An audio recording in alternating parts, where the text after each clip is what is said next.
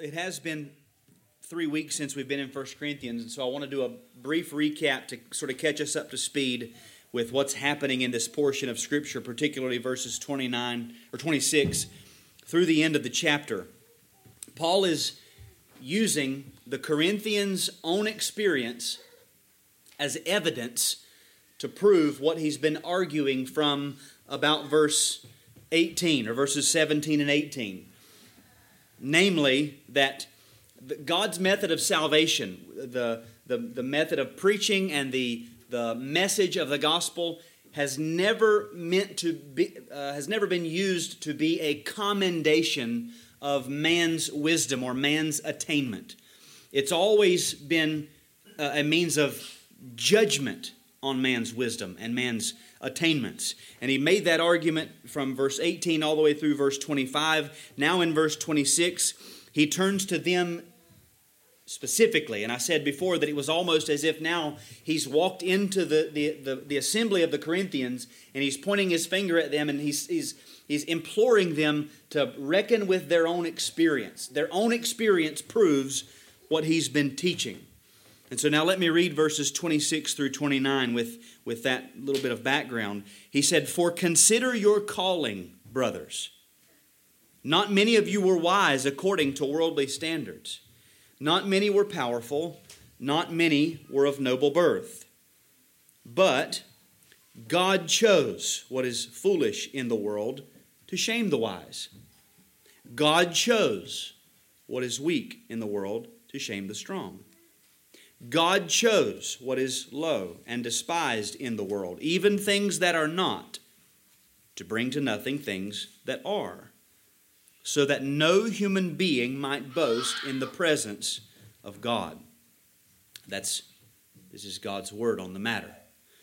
Now, 3 weeks ago, we said that in this section, Paul is exhorting the saints in Corinth to first evaluate their own history. Secondly, to appreciate God's sovereignty. And then third, to assimilate God's strategy. 3 things that he's doing here. Now, we've already considered that first point about the evaluation of their history and our own responsibility or the encouragement that comes to us to do the same thing, to evaluate our history. Briefly, with verse 26, he said, "Consider your calling, brothers." So he took them back to their entrance into the state of grace and salvation in Christ.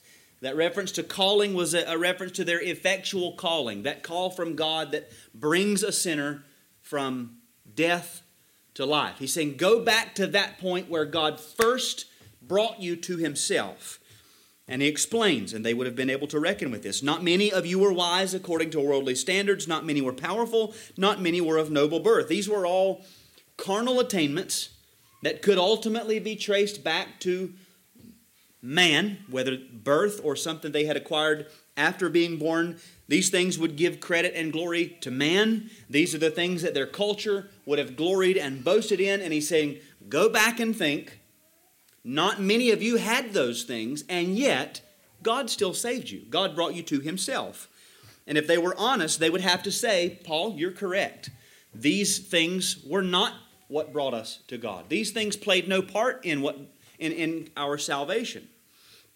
And I pointed out that if we would do the same, it's good for us. If we will go back to the early days, go back to who we were before God saved us and how God brought us to himself, it increases our gratitude. It does away with our tendency to overlook the work of grace. Very often we look and we think, I don't see a whole lot happening. Well, go back to the beginning. Don't think of sanctification in terms of yesterday versus today. Think of sanctification in terms of 5 years ago versus today. And you'll see God is working. He's already been working. And that increases our hope for future grace. If he's done what he has done in 3 years or 5 years or 10 years, well, think about what he could do in 10 more years, in 5 more years. God doesn't he doesn't have to go back to the beginning every new day, but it's always a compiling of grace and bringing us to himself and helping us to grow, like we often see in Scripture, the illustration of a tree. A tree doesn't start off each new day as a seed. It starts off where it left off the day before, and there's always movement, and that gives us hope. It increases our confidence for those who are still separated from God when we do this, because we say, if I was where I was when God saved me, well, then I have no reason to say, well, because they are where they are, God can't save them. That wouldn't make any sense. So it gives us confidence for those, and all of that serves to humble us if we will consider our calling. That was the effect that it was meant to have in the church in Corinth. They needed to be humbled. So he doesn't just come along and say, humble yourselves. No, he's reasoning with them and helping them to see these various facets that they would have been able to verify themselves from their own experience. So then we can pick up with the second point and the exposition at verses 27 and 28. Now, several weeks ago I made a mention about Bible study and how sometimes we feel like I've got a Bible, I lack the tools. I don't really know how to go about a Bible study. And so what I want to do is walk through these two final points. But as I go through that, I'm also going to stop along the way and basically show you what I'm doing. Show you how I got where I am. Show you that hopefully when you leave, you'll say, I can do everything the preacher can do, maybe minus get up in front of everyone and articulate it a certain way. But I want you to see what I'm doing is very simple. It's not we would say it's not rocket scientist. So I'm going to sort of do two things at once, I guess. Preach a sermon, but also show you how I got this. So the second way, or the second thing that Paul's doing here with the saints, is he's reminding them, here's my title for point number 2, to appreciate God's sovereignty. Now those three words, appreciate God's sovereignty, for me, that's the final point. See, but what I got to do is show you why I'm saying that this is what he's trying to do. I've given you the point out front. That's how I would summarize it. Now let me show you why I would say that what Paul's doing in verses 27 and 28 is exhorting them to appreciate God's sovereignty. Why do I say he's doing that? Look at verses 27 and 28. But God chose what is foolish in the world to shame the wise. God chose what is weak in the world to shame the strong. God chose what is low and despised in the world, even things that are not, to bring to nothing things that are. Now, I've got a Bible and you've got a Bible, so we're working with the same tools. Now, as we read those two verses, 27 and 28, did you notice anything repeated?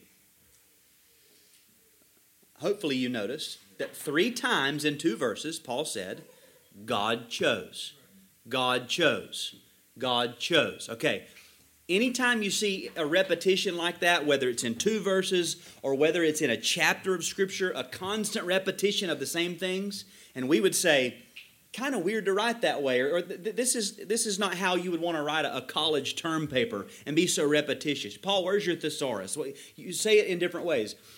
No, the reason that the authors of Scripture do this under the inspiration of the Spirit is to pull us to the point, to show us, here's where I want your attention to be.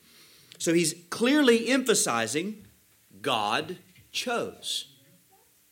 So negatively, coming out of verse 26, none of the Corinthians had anything in themselves that garnered their salvation. Now, speaking positively, God chose. God chose. God chose. That's what he's trying to emphasize. It is good and necessary for every Christian to consider their calling. This was 3 weeks ago. It's helpful for us. It's important. It's valuable. But Paul doesn't stop at consider your calling. And we can't stop at consider our calling either. We can't stop, in other words, we can't stop with ourselves. We must always trace the calling to the caller. We must always follow the stream back to its source. Because our tendency is, when you say consider your calling, go back to the beginning, our tendency might be to just become, I guess it would be navel gazers in a sense, always looking and thinking about ourselves, or maybe even looking back to the former days and ourselves in those days and making unhelpful comparisons. We look back at some of the things that might have happened in the early days of our conversion, our salvation, and we might look at things now and we see, well, things are not progressing quite so quickly, quite so dramatically like they used to. And we begin to put down ourselves. Well, I've lost the fire. I've lost the flame. Well, nowhere in Scripture do we ever see the idea that the Christian walk of sanctification is supposed to be the same from start to finish, a blazing fire the entire way. We never see that. For many of us in the early days of our salvation, there are great dramatic and drastic changes.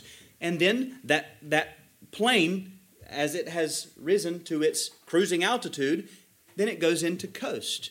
You can put it's on autopilot, so to speak. You don't feel the pressure and the pull. Very often Christianity is that way.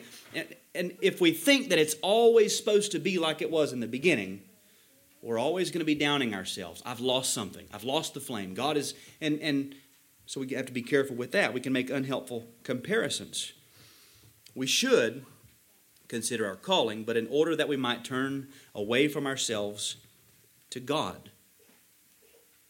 So many of our struggles inside ourselves, outside of ourselves, in the home, in the workplace, in the church, so many of our struggles are because we look at ourselves too much.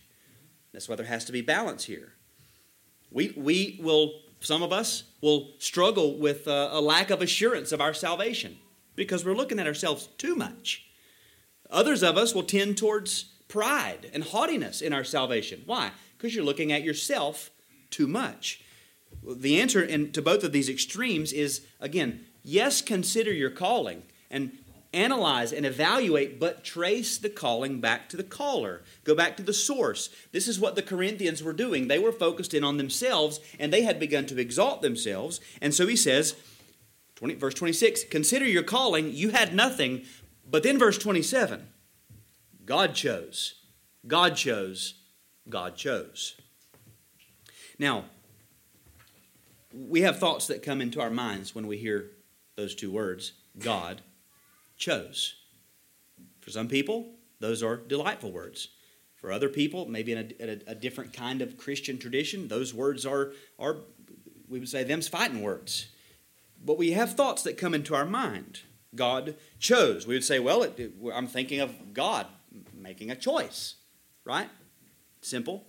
Hopefully I've not left anybody yet. We're all trekking together. God chose. So, yeah, God made a choice. Now, if I'm thinking in terms of systematic theology, categories of doctrine, systematized in categories, doctrine of God, doctrine of Christ, doctrine of the Holy Spirit, doctrine of man, doctrine of sin, doctrine of angels, doctrine of, you're going down the line. You take the biblical data and you put it into these categories and come to conclusions. That's systematic theology. If I'm thinking in terms of systematic theology, I would assume if I'm thinking about God chose, God making a choice, well, I have entered into the realm of the doctrine of God. Did I leave anybody there? God has done something. When we read God chose, I have now entered into a teaching specifically about something God has done. That phrase, God chose, is saying something about God. Now, thinking of God's choice, we know God is eternal. It wasn't like he came to a point where he said, I think I'll do this. We have to go back into eternity, back into the heart and the will of God in eternity, and we come to what we have come to call the eternal decree. Now, follow me here, because that might seem like a big jump from choice to decree, but I'll show you why I would say that. We go back into God's eternal decree. If we use a specific form of sound words, a specific systematic theology like our confession, well, then we would think, okay, God, I know that God's choice, God choosing, is also associated with some other things in our confession, like God's decree. Now listen to this. This is from our confession. Those of mankind that are predestinated to life, God, before the foundation of the world was laid, according to his eternal and immutable purpose, and the secret counsel of his good pleasure and will, hath chosen in Christ unto everlasting glory, out of his mere free grace and love, without any other thing in the creature as a condition or cause moving him thereunto. Now in that paragraph, still thinking systematically, I went there, I said, yep, right there it says, God, skip a few words, hath chosen. God chose. That seems to be at least a relationship in this chapter on God's decree. The beginning of that chapter says, God hath decreed. So the choosing, again confessionally, takes place in the confines of the decree. See how I'm doing that? God chose, God made a choice. My mind again, right now I've just picked up the scent of a theological idea. I'm smelling. Okay, I think I get the smell of choosing, and that leads me sort of to decree, maybe, but I could be wrong. I'm going to go down this trail and see what happens. If I'm wrong, I back up and try another one.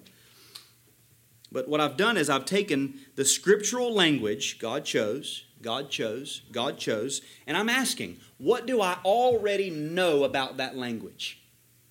I've got things in my mind that I already know.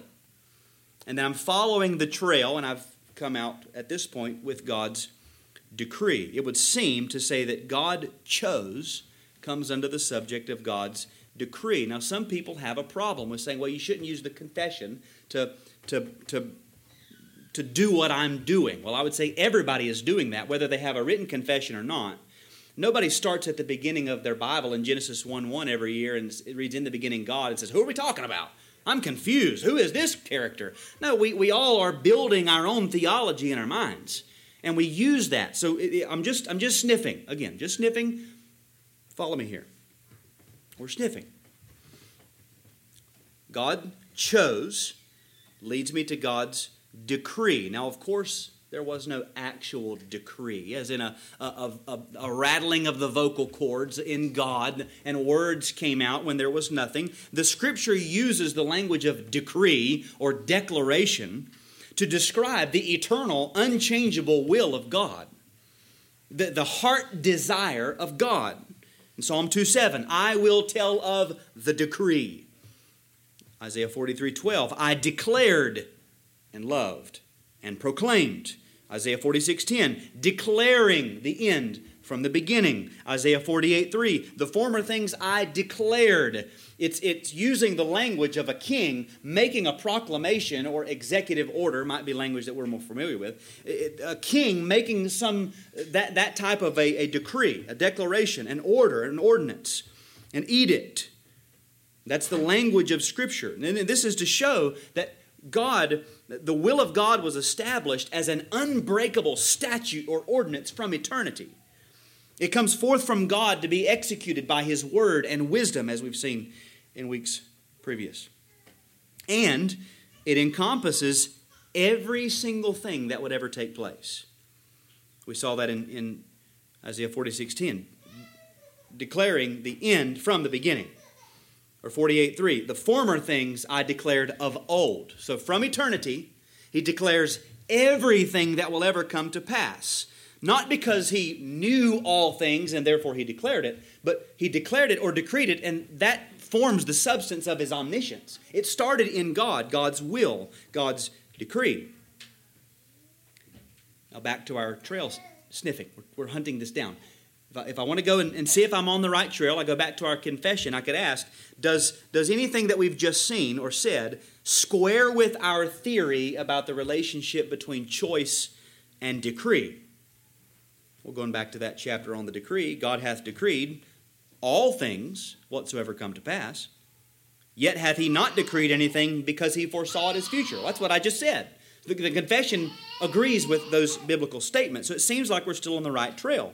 Now, a part of this decree, as it pertains to the ultimate end for which God created the world, was God's will and determination to glorify Himself in the salvation of sinners. God decreed all things, but His heart in that decree was ever toward the salvation of sinners.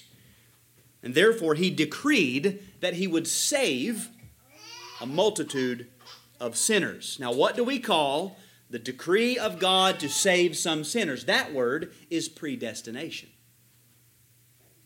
God predestined some to be saved. We'll see if we're on the right trail. We'll go back to our confession. by the decree of God for the manifestation of his glory, some men and angels are predestinated or foreordained to eternal life through Jesus Christ. Sure enough, there it is. It seems like we're following the right trail. Now turn with me, if you will, to Romans 8. Romans 8, 29 and 30. We can confirm what we just saw confessionally with biblical language. We're going back and forth using both of these tools at our disposal. And the rule would be, anytime the Bible contradicts your trail where you think you're going, stop. The Bible's closed me off. I can't go down that trail anymore. We can have a tendency to impose systematics in certain places, so we have to be careful. Listen to Romans 8, 29 and 30.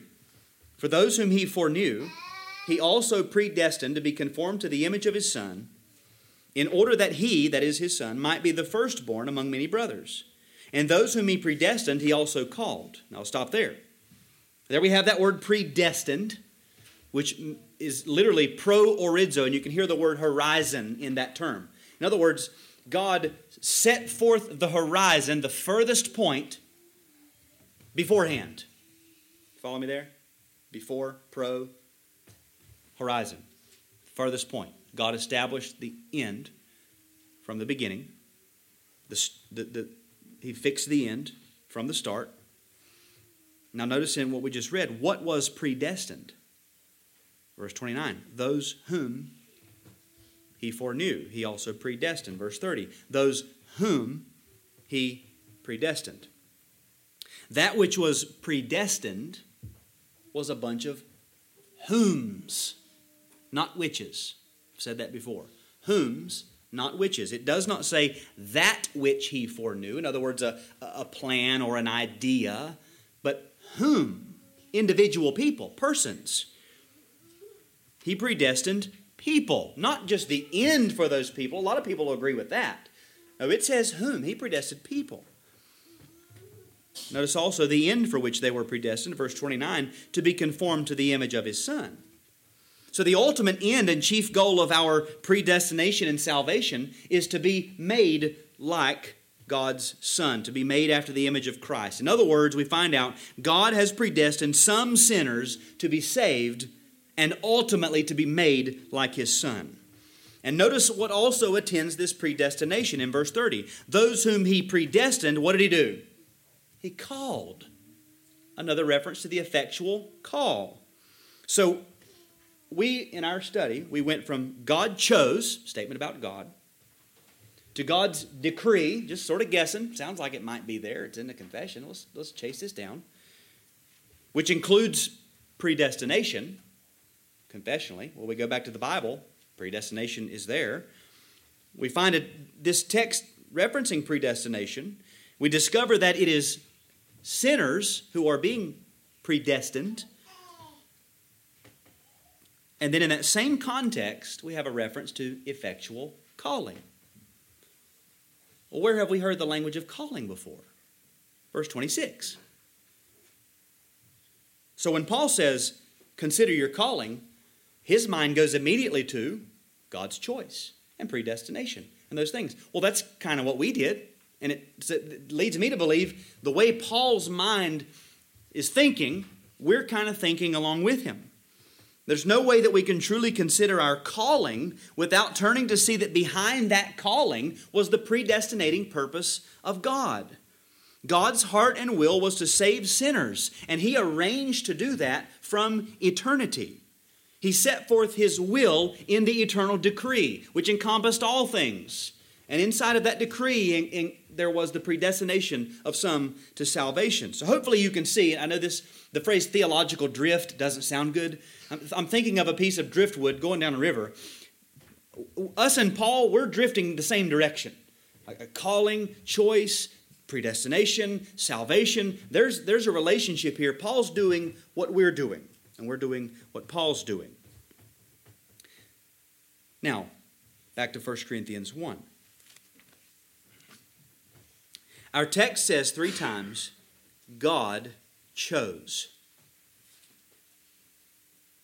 It doesn't simply say, God chose to save some sinners. It says God chose what is foolish, what is weak, what is low and despised, things that are not. Now the question we would ask at this point is, what's Paul talking about here? That language, it could be tricky. You might read that and think, I'm not really following where he's going from here. Don't think past it. It's pretty simple. What did he just make clear in verse 26? Not many of you were wise. You weren't powerful. You weren't of noble birth. Okay? God chose what is foolish. If you're not wise, what are you? Foolish. If you're not powerful, what are you? You're weak. If you're not of noble birth, what are you? You're of low birth. In other words, when he says foolish, weak, low, despised, things that are nothing, that's just people. He's talking about the Corinthians, people. God chose, back to Romans 8, God chose people. God chose whom's. In the predestinating plan of God, he chose individual people who would be the objects of his saving mercy, as we see in Ephesians 1:4. He chose us in him before the foundation of the world. That word chose is the same word that's used here. God chose us. Now, when we talk about the specific choosing of individuals for salvation, that term is election. Election. The saints of God are called the elect, or the chosen ones. As Peter writes in 1 Peter 1, those who are elect according to the foreknowledge of God the Father, right along with Romans 8. Paul asks in Romans 8, who shall bring any charge against God's elect, God's chosen ones? On the last day, we see that God will send out the angels and gather who? His elect from the four corners of the earth, Mark 13:27.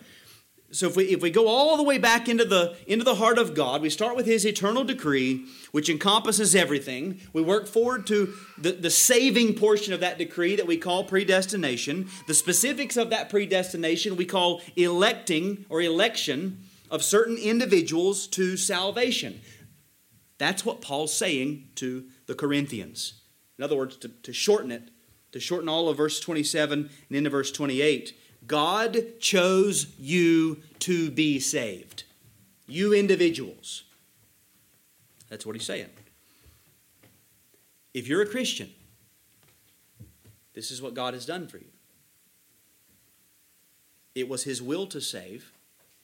He purposed to save some. He chose who he would save. He chose you from eternity. It was his will that you would be saved. He decreed all things, including your eternal salvation. He chose who he would save. It was names that were written before the foundation of the world in the Lamb's book. Names. Now that, for us here, is not very startling. It's not shocking. Let me try to bring it to bear a little more. Going back to your calling. Can you think of some who were not called?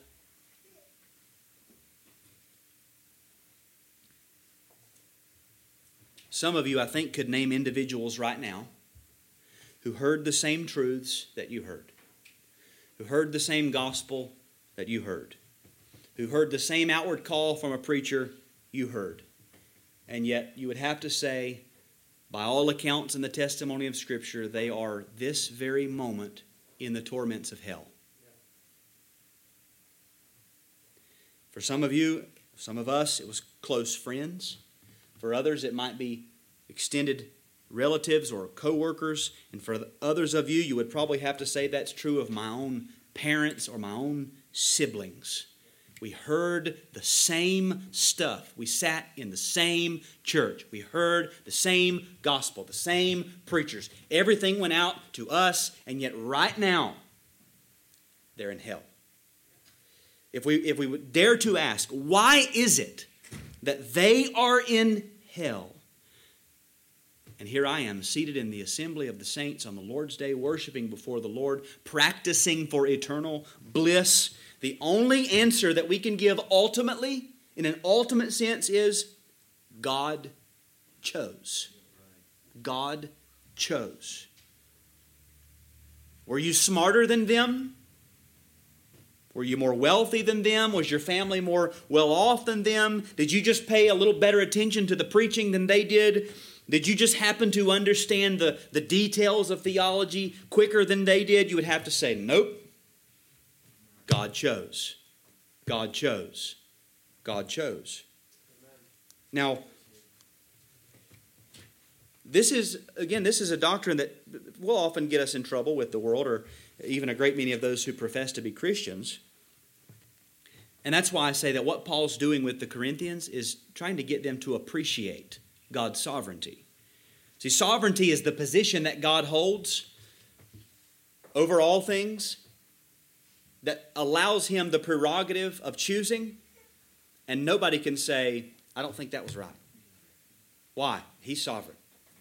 Nobody gets to move His hand or ask Him or even suggest to Him, I think you should have done it a different way. Why? Because He's sovereign. Our God is in the heavens. He does all that He pleases. He's sovereign. And like Job, and we'll see this evening, when we appreciate that truth, we don't push back against it. We don't rise up and puff up our chests, but we say, I know that you can do all things, that no purpose of yours can be thwarted. I had heard of you by the hearing of the ear, but now my eye sees you. Therefore, I despise myself and repent in dust and ashes. And that's what Paul is trying to convey to the Corinthians. They were boasting in men. They were boasting in themselves. They were exalting themselves above one another. And Paul comes back to remind them, God chose. God chose. God chose. Can't you see? So that hopefully that as this letter was read in their hearing, they would say, I despise myself for my boasting. And I repent in dust and ashes for my boasting. Because it is all of God. God chose. While many people despise the doctrine of God's sovereignty in election, we, like the Corinthians, should hear Paul saying, you need to appreciate God's sovereignty. Don't depreciate it. Don't deny it. Don't argue with it. But appreciate it. It is good news for God's people. Now, back to verse 27. Paul says, but God chose what is foolish in the world to shame the wise. God chose what is weak in the world to shame the strong. What's foolish in the world? That's you. That's me. Listen, you're not wise according to the world. We're not wise according to the world's standards. In the world's eyes, you're foolish. In the world's eyes, what you believe, what I believe, is silly at best, hateful at worst. But it's not wisdom, according to worldly standards. When he says, what is weak in the world, what's he talking about? He's talking about you and me. That's us. You're not strong and powerful according to worldly standards. I'm not strong and powerful according to worldly standards. We don't have sway. We don't have clout. We don't have pull in the world. We're not influencers by the world's standards. In the world's eyes, we're weak. We're weaklings. We're a sickly bunch of people. We're the runt of the litter. We're that animal that you would say it's not worth the effort to keep it alive to have that extra animal. We're weak, puny. That's what he's saying. That's the way the world views the Christian. Verse 28, God chose what is low and despised in the world, even things that are not, to bring to nothing things that are. Okay, what's he describing when he says low and despised? Who's he talking about? He's talking about us, Christians. The word low means basically insignificant. Despised means just that, disdained, considered worthless or despicable. Y'all hear what God says through His apostle about how the world should be viewing the Christian? and how we should understand them according to the standards of this present evil age, we are at best not worth considering, and at worst hated, to be treated with contempt and disgust. Even things that are not, he says, literally the nothings is how it reads. God chose the nothings so that by the reasoning and wisdom of the world, we would have to say there are a great number of people who are stupid, sickly, not worth mentioning, despicable nothings by worldly standards. But guess what? The world doesn't get to choose. They can give their labels, or they can say this is how we deem these people to be. God sits in the heavens and laughs. What does the text say? God chose. God chose. God chose. We ought to praise God for His gracious choice. That it wasn't left up to the world. It wasn't left up to the masses to decide, how do you feel about these people? God didn't take a quorum or ask for a vote. No, God was the voter and the only one who made a choice. It was His choice. Where there were once no believers, God saved some. So that where there is nothing, all of a sudden there's something. Where there were once no churches, well, God plants churches, and they flourish around the world. Where there once were no Christians in a particular family, well, God comes and starts a new generation by saving a mom and a dad, and now all of a sudden a Christian family takes off. He's bringing things out of nothing, creating things, because this is what God does. And He does that in order to bring to nothing things that are. In other words, to show the futility and weakness of what the world puts their stock in. The things that the world can build, and the world looks at it and says, see what all we've done. God says, I make that look as nothing, because I can bring something out of nothing. The power resides in God to save His people, to bring His people to Himself. And so we should appreciate these truths, appreciate God's sovereignty. Let's not ever become so high-minded that we feel it necessary to ignore or belittle this great doctrine that is really the ever-despised jewel in the crown of robust Calvinism. Boy, we've moved on past that. Well, that might be. But don't ever stop and forget God chose. We don't move past that. Not because Calvin was great. He didn't invent it. But because the Bible says God chose. God chose. God chose. We should not be ashamed of God's sovereign election. People say this makes you haughty and proud. I think the very opposite. It doesn't make us haughty and proud at all. Does this allow any of us to look at something in us as the reason for God's choice? No. It's the exact opposite. Now, if we go back to what He said in verse 26, not many, not many, not many, He never said none. He said not many, which means there might have been some in the church in Corinth who had some sort of worldly attainment. Crispus was a synagogue ruler. Gaius had a house big enough for the church to meet in. Erastus was the city treasurer. But would any of these men be able to say, well, that's probably why God saved me, because my house is big enough and He knew the church needed to have a place to meet, and so He saved me because of my big house? No. God chose. God chose. God chose. And here those men would have sat amongst and in the midst of those people who did not have those attainments. God chose to save those that the world would have casted away. And even if the world would have given them some sort of accreditation, well, all of that accreditation was thrown to the wind when they counted all of those things as rubbish for the sake of knowing Christ. And they sat here in this assembly. Surely we can appreciate this.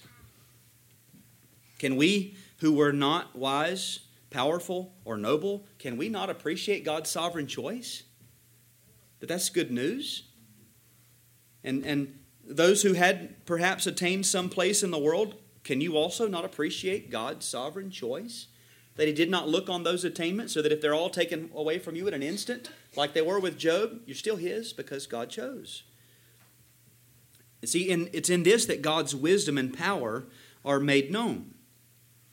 This is how he thwarts, confounds the wisdom of the world.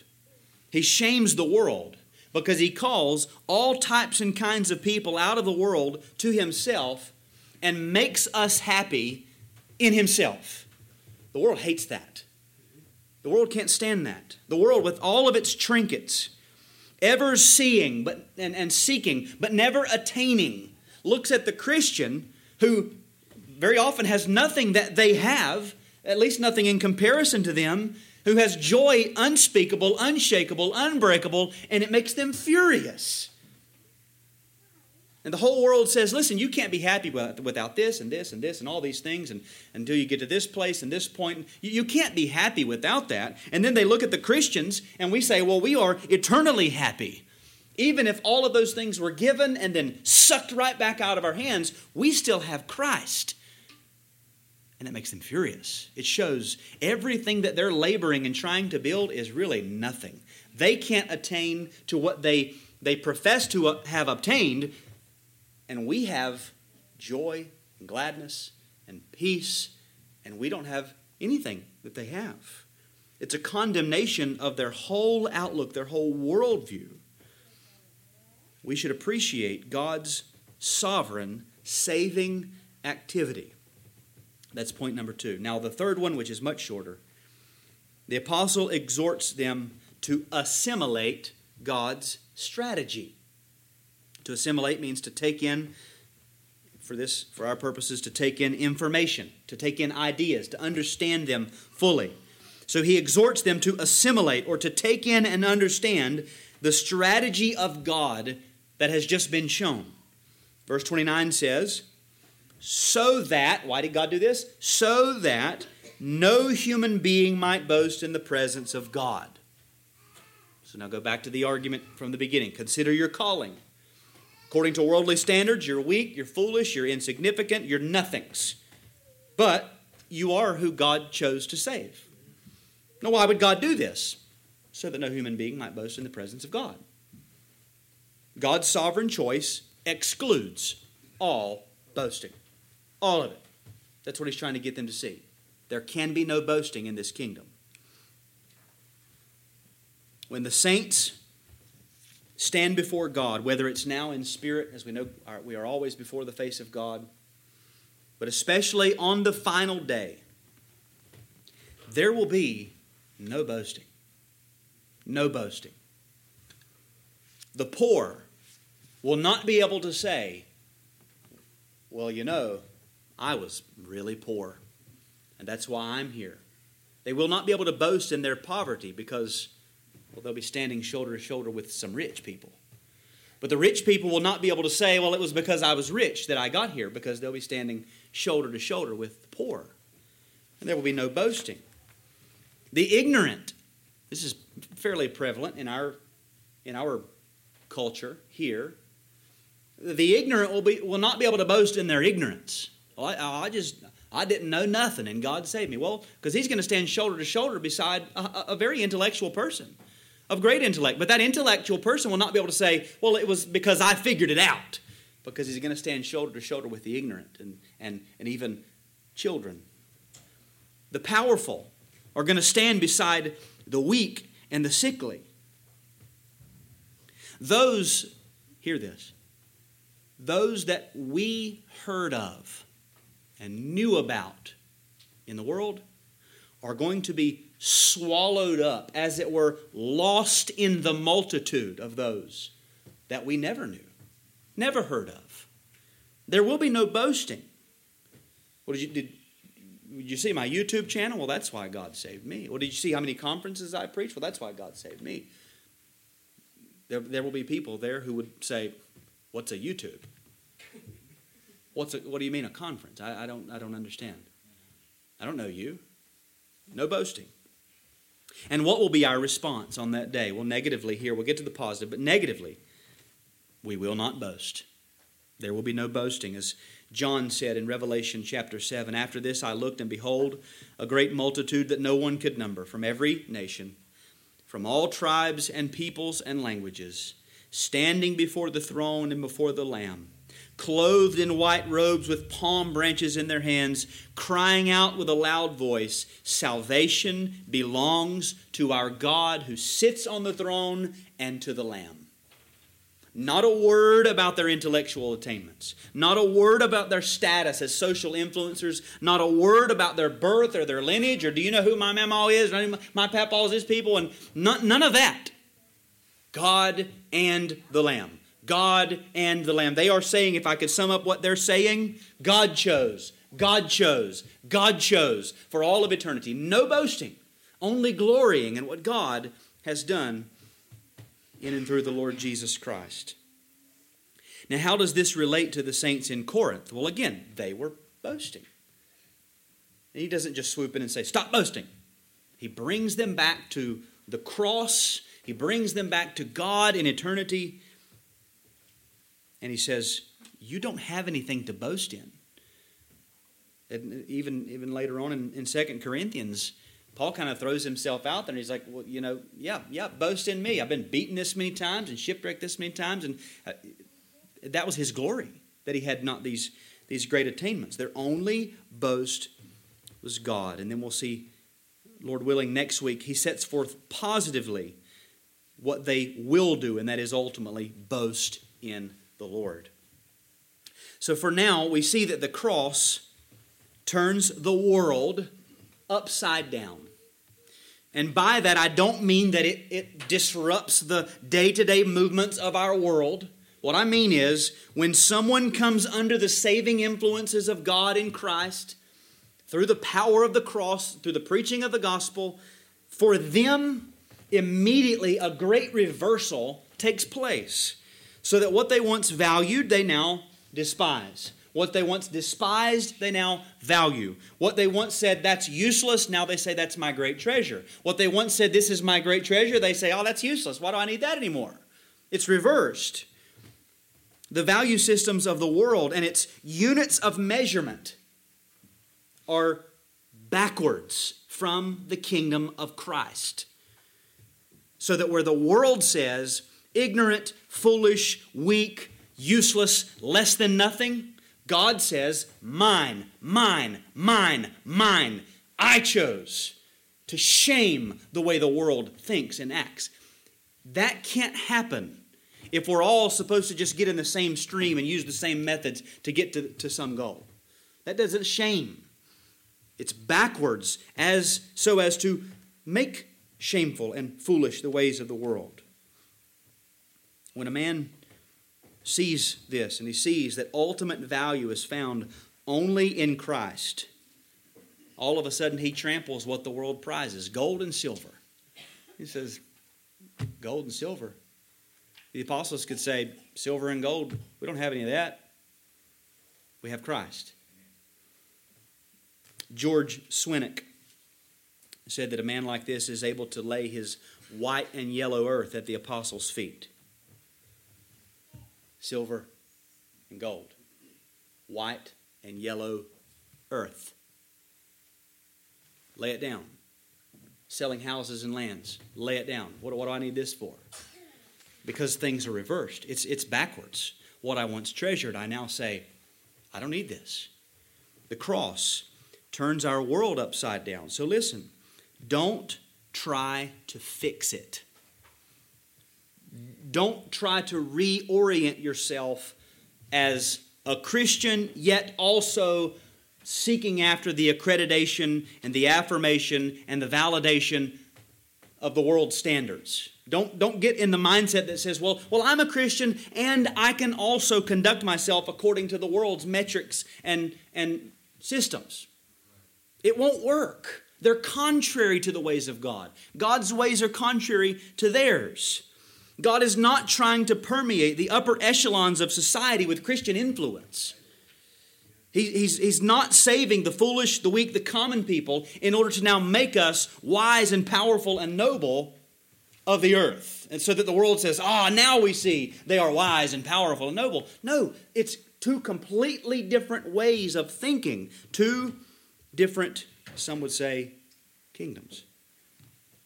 God's way in saving and working in all the world is meant to thwart human wisdom and human ingenuity, so that on the final day, every mouth is stopped. And nobody is able to say, you know what, that actually makes perfect sense. We knew that was the way to do it. We just couldn't actually accomplish it with what we had. No, they're going to say, I thought I knew, I heard, now I see. So if we are to boast, I'll read this quote from one commentary, just to sum it up very briefly. Human criteria are of no consequence to God. If we are to boast, let us boast in God, who has chosen us out of the kingdom of sin and Satan and transferred us into the kingdom of His beloved Son. Think about how backwards this kingdom is. The king serves the servants. The shepherd dies for the sheep. The Son of God becomes a son of man so that sons of men can become sons of God. You've heard that. The more you think about these reversals and these things that are so backward to the world, you say this kingdom is literally not of this world. It doesn't comport with the ways that we think. So then let's pray that the Lord would continue to transform us. Because if we're honest, we, like the Corinthians, we come into Christ's kingdom, and very often we bring with us the residue of the old kingdom, the old ways of thinking. So we have to pray that God would transform us by renewing our minds according to the principles of His kingdom, so that we can seek His kingdom. And everything else, He's going to take care of everything else, but we've got to seek His kingdom. So with that, let's pray and ask God to help us. As it pertains to what we just heard, there are a lot of people who would hear God chose, and they would say, well, if that's the case, well, what's going to be is what's going to be. We have no responsibility in the matter. Well, if God chose, then I'll believe, and if God didn't choose, I won't believe, but there's nothing that I can do at this point. And again, that is also contrary to Scripture, because God put forth His Son. God sent His Son. He took flesh to live in our place and to die in our place, and He raised Him from the dead because we are sinners, and there had to be a substitute to satisfy the justice of God in our place. Now, the application of that was never look at what God has done and try to decide and see if you're elect. Never. Never.